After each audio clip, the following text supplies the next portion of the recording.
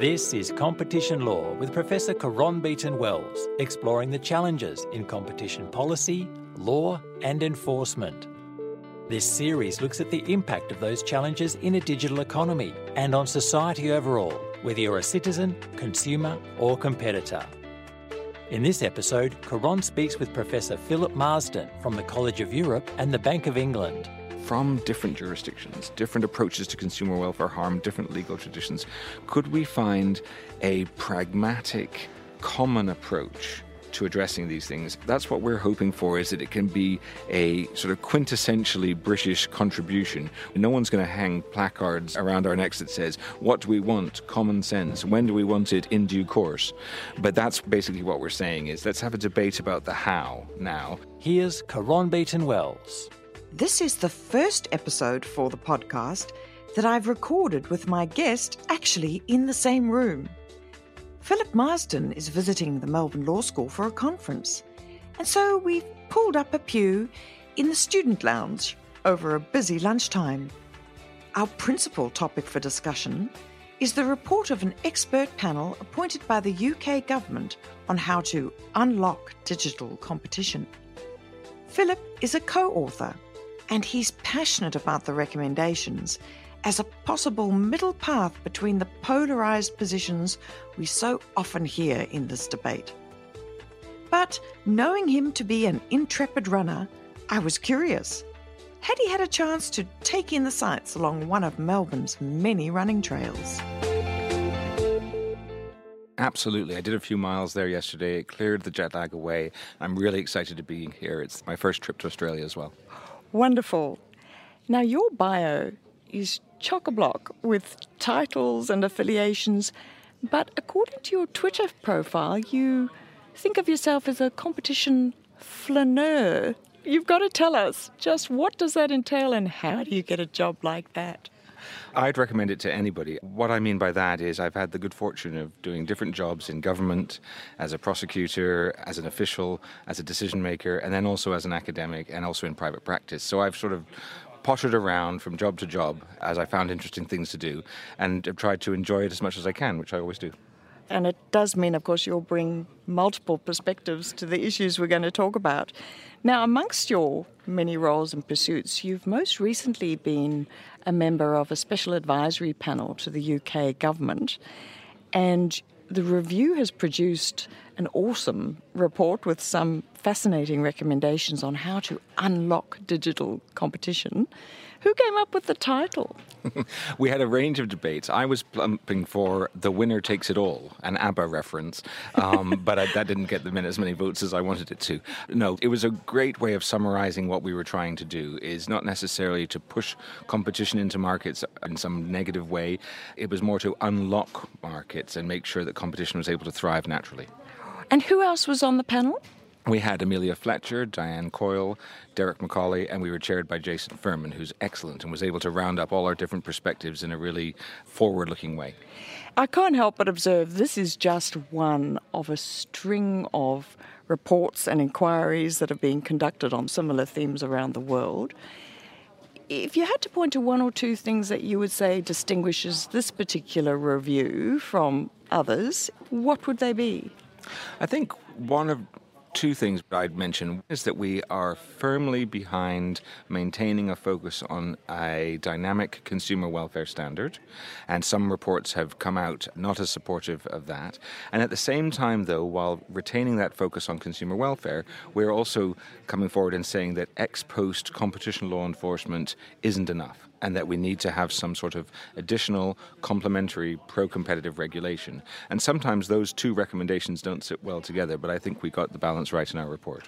Okay, well, we're going to get into the nitty-gritty of the report, but let's do some scene setting or some contextualising first. Now, elsewhere, you have written about how we might go about avoiding a Brexit-style saga in this area, and you've referred to two different camps or narratives in the debate about digital competition. Tell us about those two narratives and who's in each camp. Well, one main narrative is that the sky is falling, a kind of a Chicken Little narrative, that these tech platforms are just moving too fast, they're breaking things, we can't catch up with them, the world is coming to an end, they're all run by creeps, this kind of argument. And out of that narrative comes a statement that we should leave antitrust. We should leave expert-led inquiries, leave evidence behind, leave independence behind, and just politically change the dynamics in which these companies operate. Indeed, break them up, impose price caps, those sorts of things. And then the other side of that debate is a Remain narrative, and that narrative comes from two different voices. One voice is from the tech companies and their advisors, and that voice says, competition is a click away, nothing to look at here. We all used to have BlackBerries, now we don't. The markets tip, then they tip back again. And by the way, you should thank us for the innovation. And the other voice that says the same thing, which is nothing to look at here, move along, is from some of the competition enforcers who say, don't criticize our tools, just give us the budget so we can do the same cases maybe a bit quicker, and maybe we could be a bit braver, but don't change the fundamentals of competition law. And so those are the two narratives that have been going back and forth in some of the debates. And as a quasi-intellectual sort of academic person, I find them quite boring because we've heard them so much. Yeah. And I think it's better to try to propose something that brings the values behind both debates together. And that's what we tried to do in our Furman report. No doubt.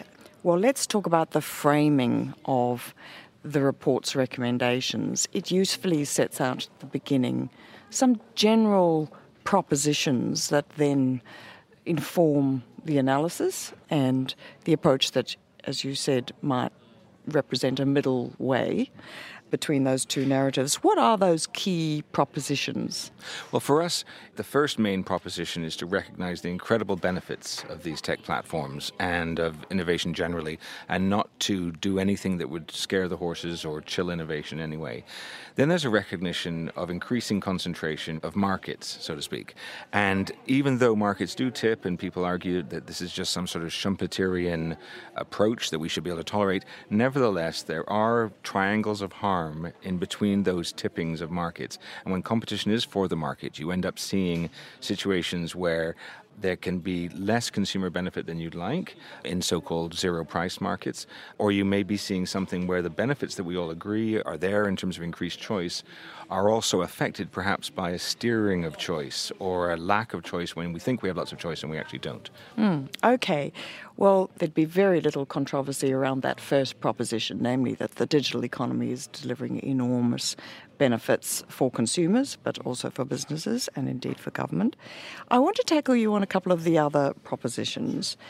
Let's start with the one around there being high levels of concentration in digital markets. Of course, that depends on how one defines relevant markets.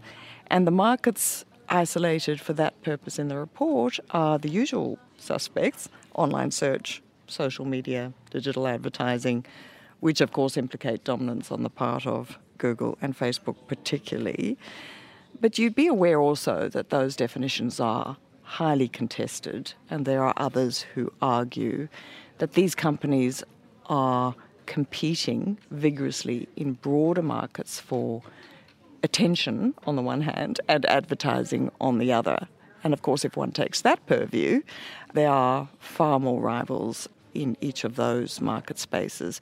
Why is that an approach implicitly rejected by the panel? Well, I wasn't going to suggest that, as in offline markets, the tech company's market definition argument is like Coca-Cola's argument that they're competing for the share of throat. I wouldn't go that far as to say how specious that argument is. I'd say instead that they have to recognize that whether they're oligopolies or moligopolies or different islands competing in different areas with all sorts of peripheral competition, there are certain core competences that they all have in which they have, perhaps largely through superior foresight, skill, and industry, attained very large, powerful positions upon which other companies and consumers are dependent. And one of our key focuses in our report was to look at that dependency that we all feel. And you can have some degrees of dependency even on a shopping situation, a supermarket situation, in some ways where there may even be consumer benefits, and yet there is still some feeling of lack of choice or dependency, and that's what we were focusing on. For the sake of argument, let's let's accept that the markets are as defined in the report, and indeed those definitions are consistent with definitions in the high-profile cases that have been brought by the European Commission. I want to tackle you now on the causes of this concentration. One of those pointed to by the panel is the massive accumulation and use of data.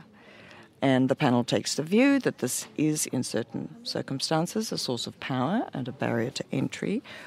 Why did the panel reject the opposing position that one commonly hears, that data is everywhere, it's an infinite resource, it's low cost to collect, and it's non-rivalrous? Well, I won't get into the various V's that are mentioned with respect to data, about velocity and all these points. What I'll mainly point out is that data itself is something which clearly isn't like sunshine, not in a world of walled gardens. And you have a situation like that in some of these areas where, whether they're walled gardens or islands, certain firms accumulate and use, through their fantastic algorithms and other skills, their ability to control this data, and this accumulation of data is not available to entrants. And one of the things that we were looking at in the Furman report, and which echoes also work that the CMA had done in open banking, was a way of allowing entrants to access this data and also allow consumers greater control and portability over the data, because if it's of no real value to some of the big firms, Google and Facebook often say it's our secret sauce and our engineers that are the value, not the data. Well, if that's true, then they shouldn't have a problem with releasing some of the data. Well, you've referred there to the condition of entry, which we all know is critical. How about the additional argument that is commonly put by tech companies and their advisors, and that is that if you look at the history of entry into online competition, it clearly shows that a large data set is neither a prerequisite for nor a guarantor of success. And one only needs to look as far as WhatsApp, Uber, Tinder, all companies that both entered and succeeded because they produced a service that consumers value, not because they had data to begin with. No, I agree. Most of the successful tech companies have succeeded in competition on the merits, using the data and using their algorithms and their engineering capacity in unique ways. One of the concerns we have, though, is with a situation where you look back at how they accumulated the data, and if it is true that data is completely non-rivalrous and not really any part of the secret sauce at all, then why did these big companies expend billions of pounds or dollars writing exclusivity contracts to ensure that they got sole control over the data for a certain period of time? And our point in our report is that now they have used this position to move so far ahead of the competition that it's very difficult for the others to catch up. We would never suggest that you should be handicapping the winners to allow the entrants to catch up with them, but we feel there's been such a big tip because of the accumulation of data that now something else has to be done to be able to ensure that there's a competitive structure to the market. The other cause of concentration, also commonly referred to, is network effects. Now, the report does acknowledge that network effects and associated feedback loops don't guarantee concentration, but it nevertheless characterises them as a key feature of market tipping. What would you say to the counter-argument that network effects, first of all, may be positive but may equally be negative, and secondly, whether positive or negative, are merely a reflection of competition at work because they reflect the value that users do or don't put on a particular service? I think there's definitely a value, obviously, to the network effects, and that's why at one point I was on Facebook mainly to find out what was going on with the rowing club that I was involved in. And then eventually I found out that it was such a time suck, on my part at least, because of my own inertia and my own biases, that I left the platform just because of that. But these kinds of network effects where you see these kinds of benefits are extremely helpful, and you get to coordinate with more people and build new things, and platforms can have more sellers on them, and small sellers may not even be able to have reached a market without access to that platform. So there's a range of benefits. And equally there's a range of negatives as you allude to, in which the Cambridge Analytica saga could have gone very badly and we might not even have had a Facebook anymore after that, and perhaps surprisingly we still do, but that could be because of the inherent benefits of the platform. We don't know. But one of the things I'd point out to the critics of this view that these network effects can act to entrench dominance or entrench concentration is just the reality. You just look at what's happening, how difficult it is to move. And if I wanted, for example, to take any of my Facebook contacts when I had them and say tweet something to all of them, I couldn't. Whereas if you look at some of the Furman suggestions we're making, we're saying, well, wouldn't it be better if individuals could port their data over and not necessarily divorce themselves from the main platform they're looking at, but instead engage with their own data in other platforms, and then that kind of competition between, even if you want to call them oligopolies, would be more enhanced in some ways by that enriched interaction between the two. And your references to porting, of course, brings up the issue of switching costs. And the report does acknowledge that the anti-competitive potential of network effects will be ameliorated where switching costs are low and users multi-home. But the panel also made the point, with some merit in my view, that there are limitations on switching in digital platform markets. What were the key limitations from your point of view? I think some of the key limitations are, first of all, we have to admit this, our own. Consumer inertia, laziness, we value our time differently. I was on the CMA's banking inquiry for 2 years, and it was only at the end that I decided to multi-bank. I didn't even switch my main incumbent bank. So we look at some of these situations as a consumer or as a user, and we realize that there are limitations there. But also the platforms, to their credit, actually, their business model is not based on them giving everything away. And so we would never suggest that there be some sort of mandated access or some sort of massive data release, especially given privacy concerns. But we think that a greater engagement by individual consumers so they have the choice, if they wish, to port the data may mean that some of them do. Probably a lot of them won't bother. But it depends on how easy that is. And if it was the case that I could just press a button on my app and suddenly send all of my Facebook friends a tweet, for example, to use that point again, that would be very easy, whereas, of course, that's not possible now because there's no interoperability between those two. What about switching costs for business users? I think there you've got a different sort of situation because it's not so much the inertia point as human beings, though that would apply to the SME business person who's probably even more time-starved than an individual. But the kinds of dependencies we were noticing of most business users is such that even with all the will in the world and all the budgets in the world, they tend to move towards the platform that will obviously allow them the greatest reach. And that's their natural focus. And we were finding that their dependency, because of that natural inherent difficulty of switching away from that, means that perhaps we should have a kind of a code of conduct to ensure that that dependency on one side of the platform, on the business side of the platform, is countered by some extra obligations from the platform itself. If we move from the existence of market power to its durability, which is, I think, where the rubber hits the road in terms of the polarisation of narratives here, you've referred to the fact that there's a general proposition out there that it's competition for the market rather than competition in the market that means dominance is transitory for many of these firms. First of all, if you could explain for the benefit of some of our listeners what this distinction means for as distinct from in the market, and why is it particularly relevant in this context? Well, I think the main way of looking at that as a user, for example, is you're looking at situations where once a platform, due to network effects and other benefits, attains a certain size, it means that in that sector, if other companies want to compete for that market or for those kind of customer base, they actually need to take on that sort of dominance, so to speak. Now, thinking about it from the user point of view, when you're looking at competition in the market, you're looking at multiple choices, a range of situations. You could go anywhere you like as you wish, and so could small business consumers as well. But when you're looking at a market where the market is tipped, essentially, the benefit, the incentive to get into the market is because you're going to try to grab all of that market, or almost all of that market. And that's when you receive the benefits as well, and you're able to provide great efficiencies and innovation throughout the market. So that's the difference as I try to see it in my mind, is it's something where you're basically competing to be number one, not just number one in a race of many, but basically number one in the whole stadium. And the tech company argument would be that, again, if we look at the history of online competition, it's one of digital giants supplanting each other over time, sometimes a relatively short window of time. Why did the panel take the view that history is not going to continue to repeat itself?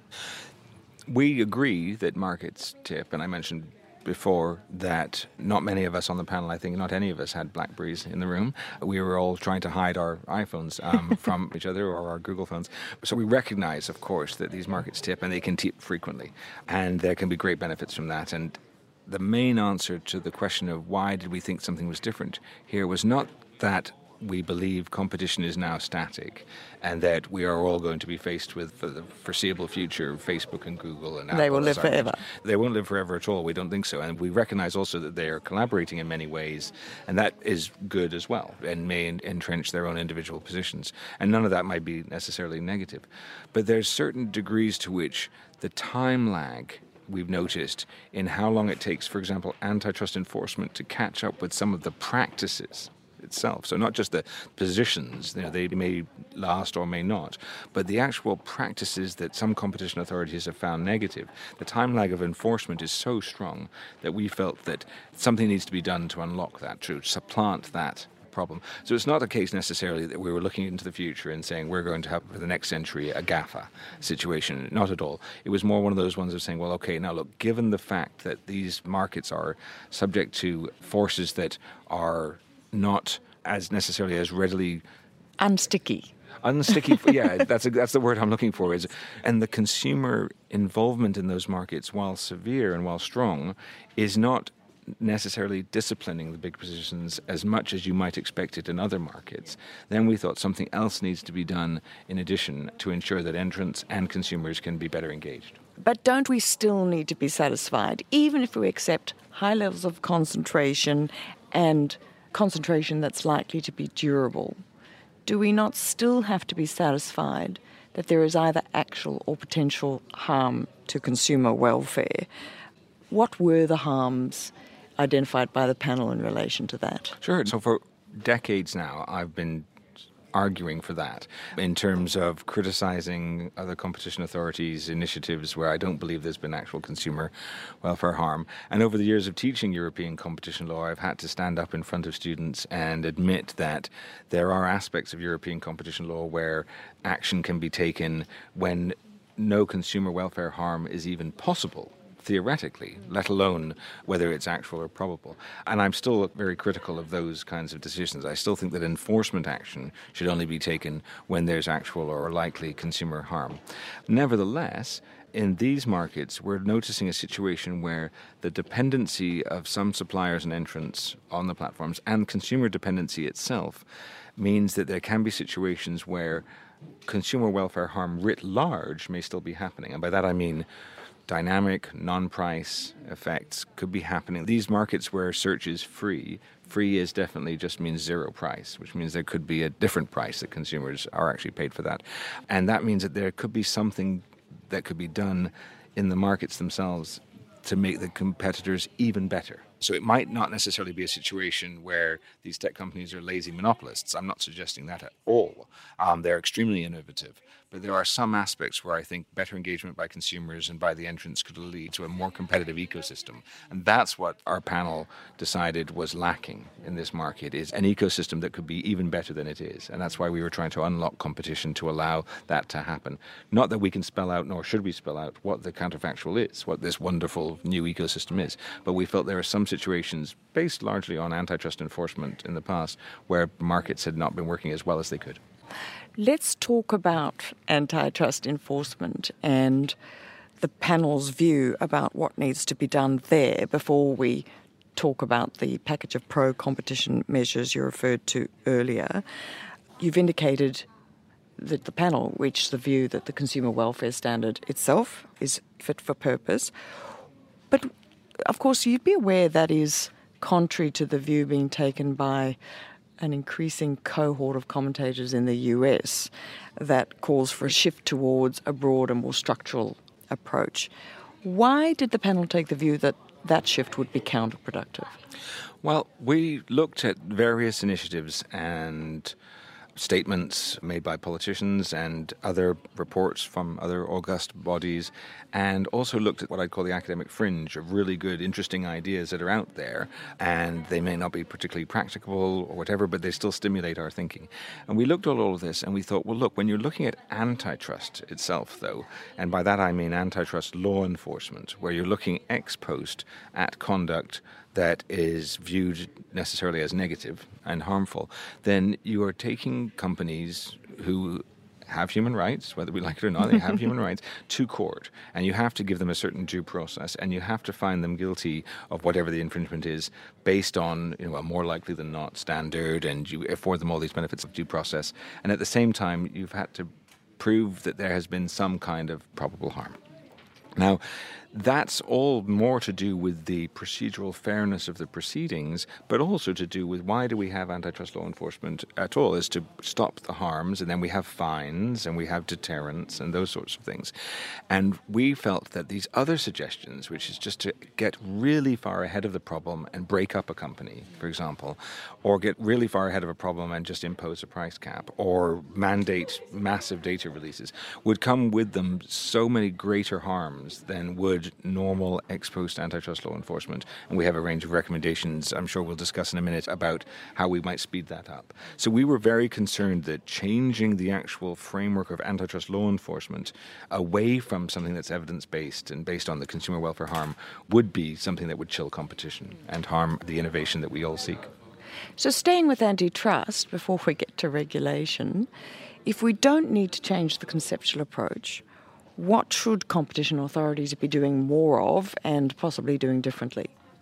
What I have really enjoyed learning from while I've been here in Australia is, for example, Rod Sims, your head of the authority here, said something that was just music to my ears. He said he'd be very dissatisfied with a win-loss ratio in court if it was higher than 80%. Yeah. And that just really struck me, and I thought, I'd never heard that from my legal colleagues in the CMA or the OFT. They were only satisfied if they absolutely win every case.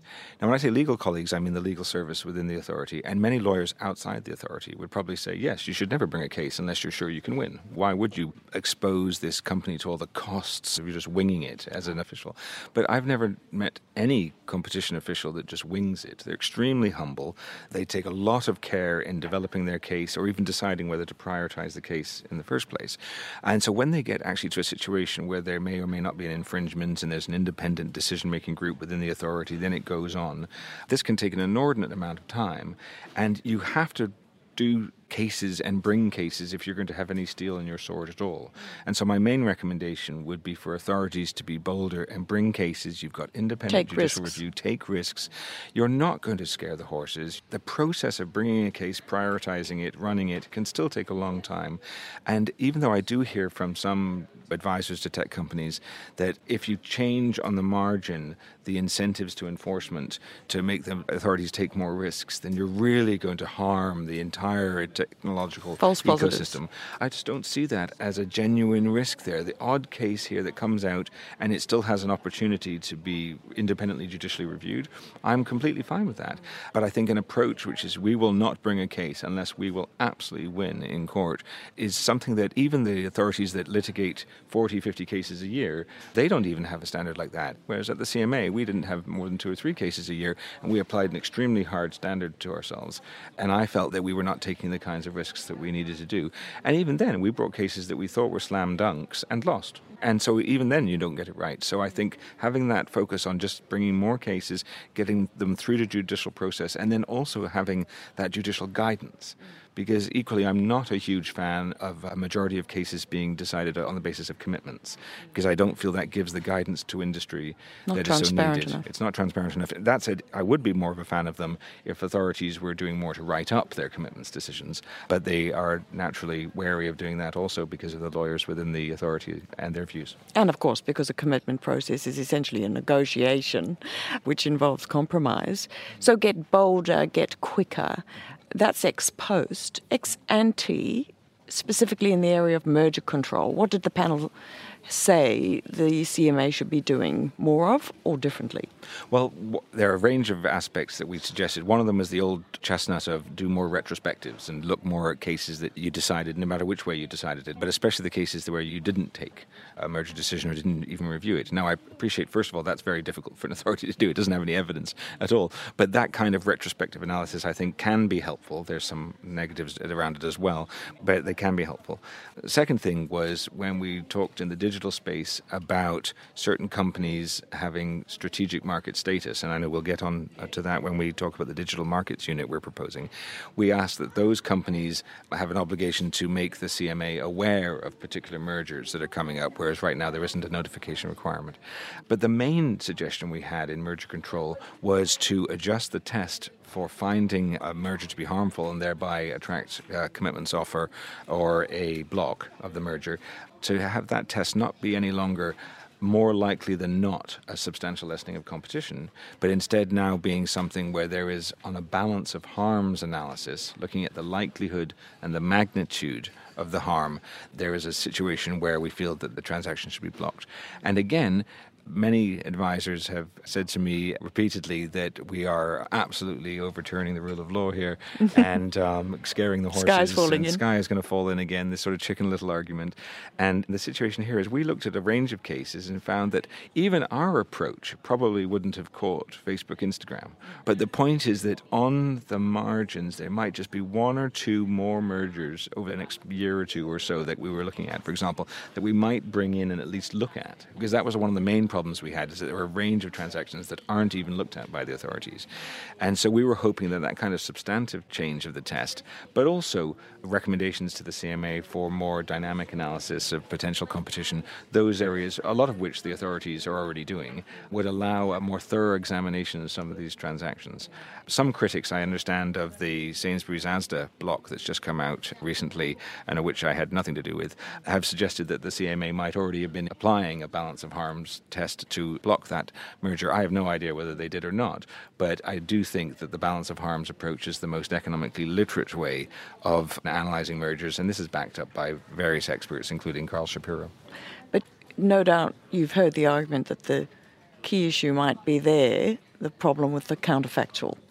And if you take the Facebook, Instagram example you've referred to, how would an authority looking at a target that has only 7 employees, is just fresh out of the proverbial garage, how would an authority empirically, reliably predict that this might be the next Facebook on the horizon? Yeah, it all boils down to judgment, in my view. We can't find mathematical certainty. Some critics of our balance of harms approach have said, oh, you're weighing up 1% likelihood of £1 trillion harm, and therefore you're going to block every deal. I would say, no, we're not doing that at all. First, we had a substantiality requirement in there as well. But more often, it's got to be what's a likely or realistically probable effect. And if you look at the data and you say this is 16 people with hardly any turnover and it looks like it's just a photo album and we can't predict what it'll grow into, then you may end up clearing it as well, even under a balance of harms approach. But at least you'd have a little bit more thorough analysis of what the future might look like. But you'll never get a mathematical certainty. And that's why I'm still one of those big fans of having merger review bodies that have some form of independent expertise who can apply that judgment, because it's not the case that you can just put the facts and figures into an algorithm and come out with a machine that says, merger cleared or merger not cleared. Okay, so humans are still going to have jobs in competition authorities in the years to come. That's a relief. Let's talk about the centrepiece, or the pièce de résistance of this panel's report, and that is the proposal to create a digital markets unit that would have responsibility for implementing a series of pro-competition measures of the kind you've referred to. What's this going to involve in practice? Tell us, what are the 3 key functions or tools that this new unit would have? This is the part I'm most excited about in the report, because coming from a background of having ex-post enforcement and writing a lot about how antitrust could improve, it took me a long time during the course of our report to come round to this idea that we needed to do something ex ante. So I was really quite critical for the first month or two of this idea that we added another layer of regulation, another opportunity for perhaps political capture capture, or other situations that would be negative? Where would the budget come from? All these sorts of things. A lot of that's going to be left to government to figure out. Yeah, the luxury of a specialist panel. And that's one of the things that I really enjoyed about working with these Treasury officials, is that they would rein us back sometimes from writing detailed scenario for this implementation digital markets unit. We were very keen on writing all of this down, and they pulled us back and said, actually, it's probably better to set out, as you say, the three core functions. Focus on the verb. We want to have this digital markets unit be able to have this function, and it might be added on to another independent regulator of online harms or other digital regulators that might be created. It might be within the CMA or outside the CMA. It doesn't really matter. They wanted to just have us land the function. The big ideas. The big idea, and land that function, and then other bodies could fight out about how it's applied. But our main three goals were to firstly have a situation where participative antitrust or participative regulation is created. And the first way of doing that will be to get the tech companies and their various complainants and consumer stakeholders in a room with government to devise this code of conduct that we were suggesting. The second big idea was that the code of conduct would be enforced through a digital markets unit that would decide which companies have strategic market status. And that's something that we are setting out as different from significant market power or dominance, and we can talk about that if you like. And the third point was to make sure that this digital markets unit has the competition and digital experience to be able to ensure that markets stay open or that they open up, and that could be through interoperability or data portability. So it has an effective function relating to opening markets up.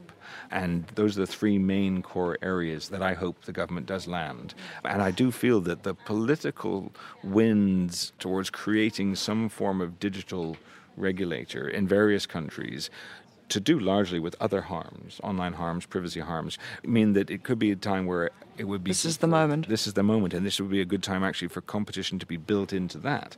Because if competition isn't built into that kind of regulation, then it could be something where you find the competition authorities at odds with that regulator. Whereas here, let's build it in from the beginning.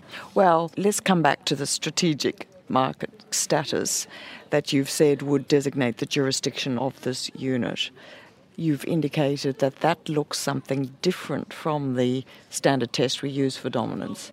Is it broader? I presume it is. And if so, how does one go about working out that a particular firm is strategically significant for this purpose? It's both broader and narrower. So this is a bit of an existential crisis within us. You've hedged your bets. I've hedged my bets. So one thing is we were trying to make sure that in focusing on dependency, on a situation where companies are an essential gateway. We were using our language very carefully there to say we're not looking at dominance, because we thought then you'd have 3 years arguing market definition and dominance in any case.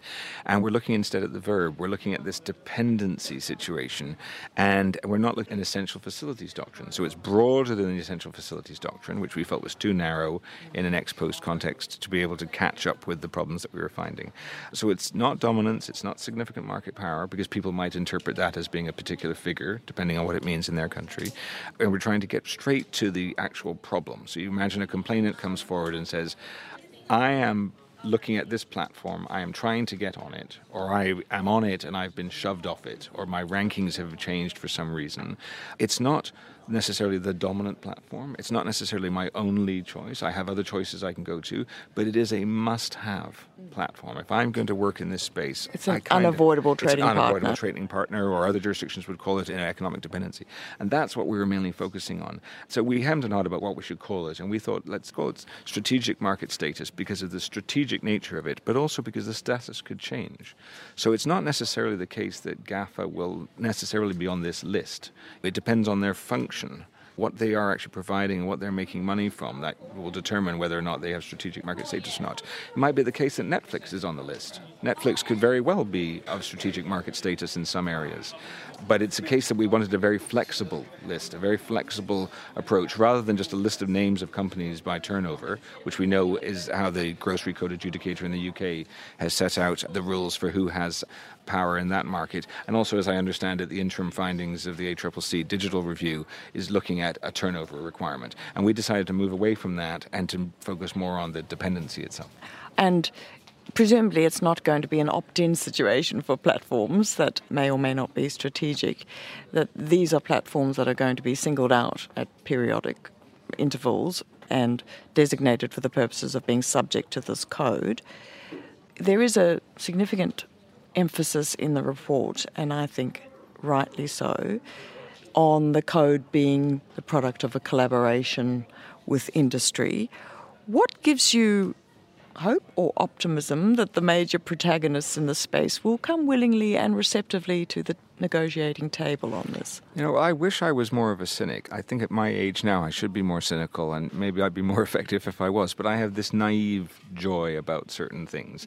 And one of the things is that part of me, the cynic, says that when, during our inquiry, Google, Amazon, Facebook welcomed discussion of this kind of code so that they themselves could also get ahead of problems that they're facing in terms of whack-a-mole, follow-on enforcement around the world, myriad cases.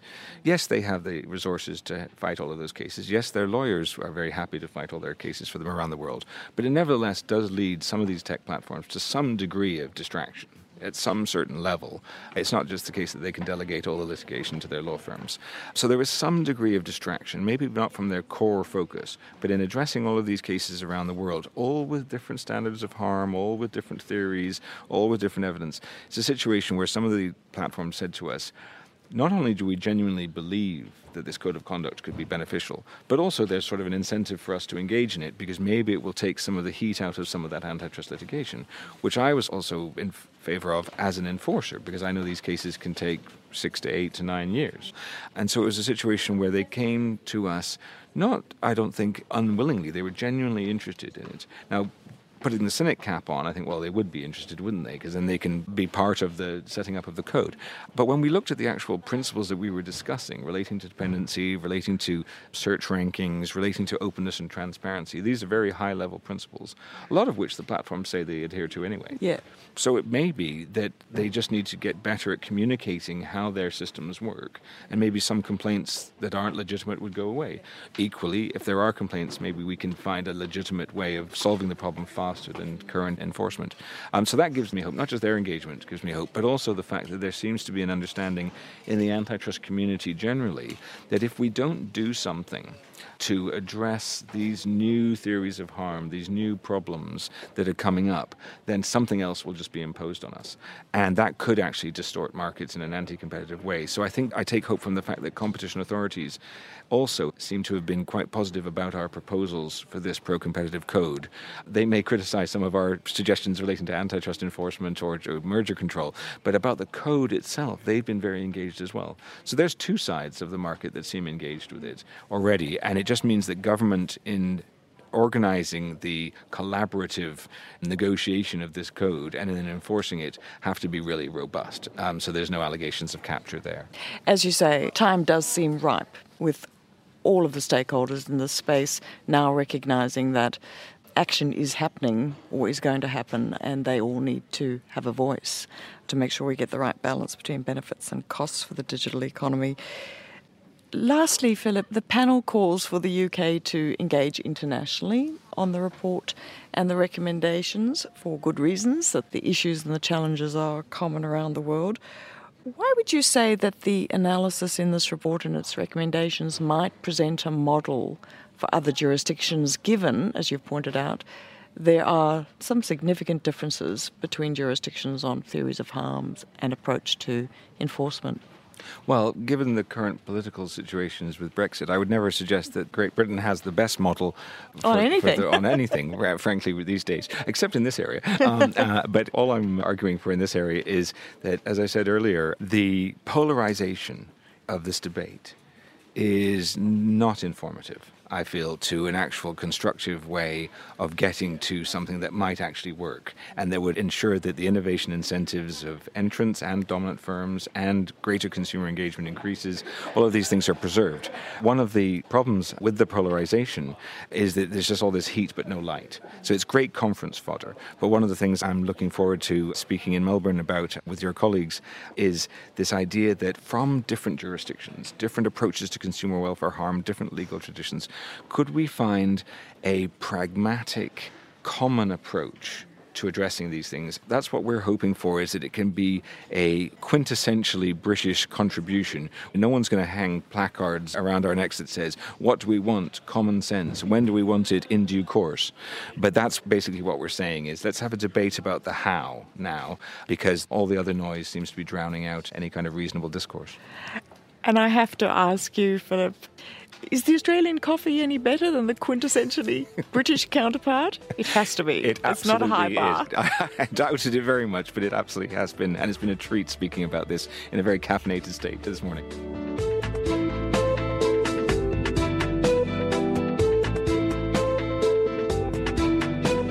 I'm sure you'll agree the Unlocking Report makes a really valuable contribution to the debate.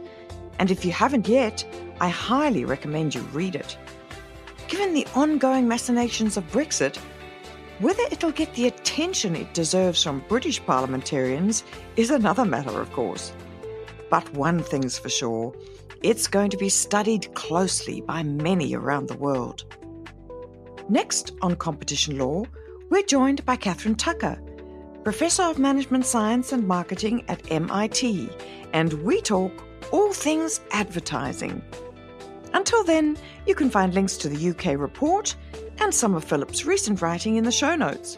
And if you need a catch-up, all of our other episodes and links, as always, at competitionlaw.com. Competition Law was produced by writtenandrecorded.com, and I'm Coron Beaton-Wells.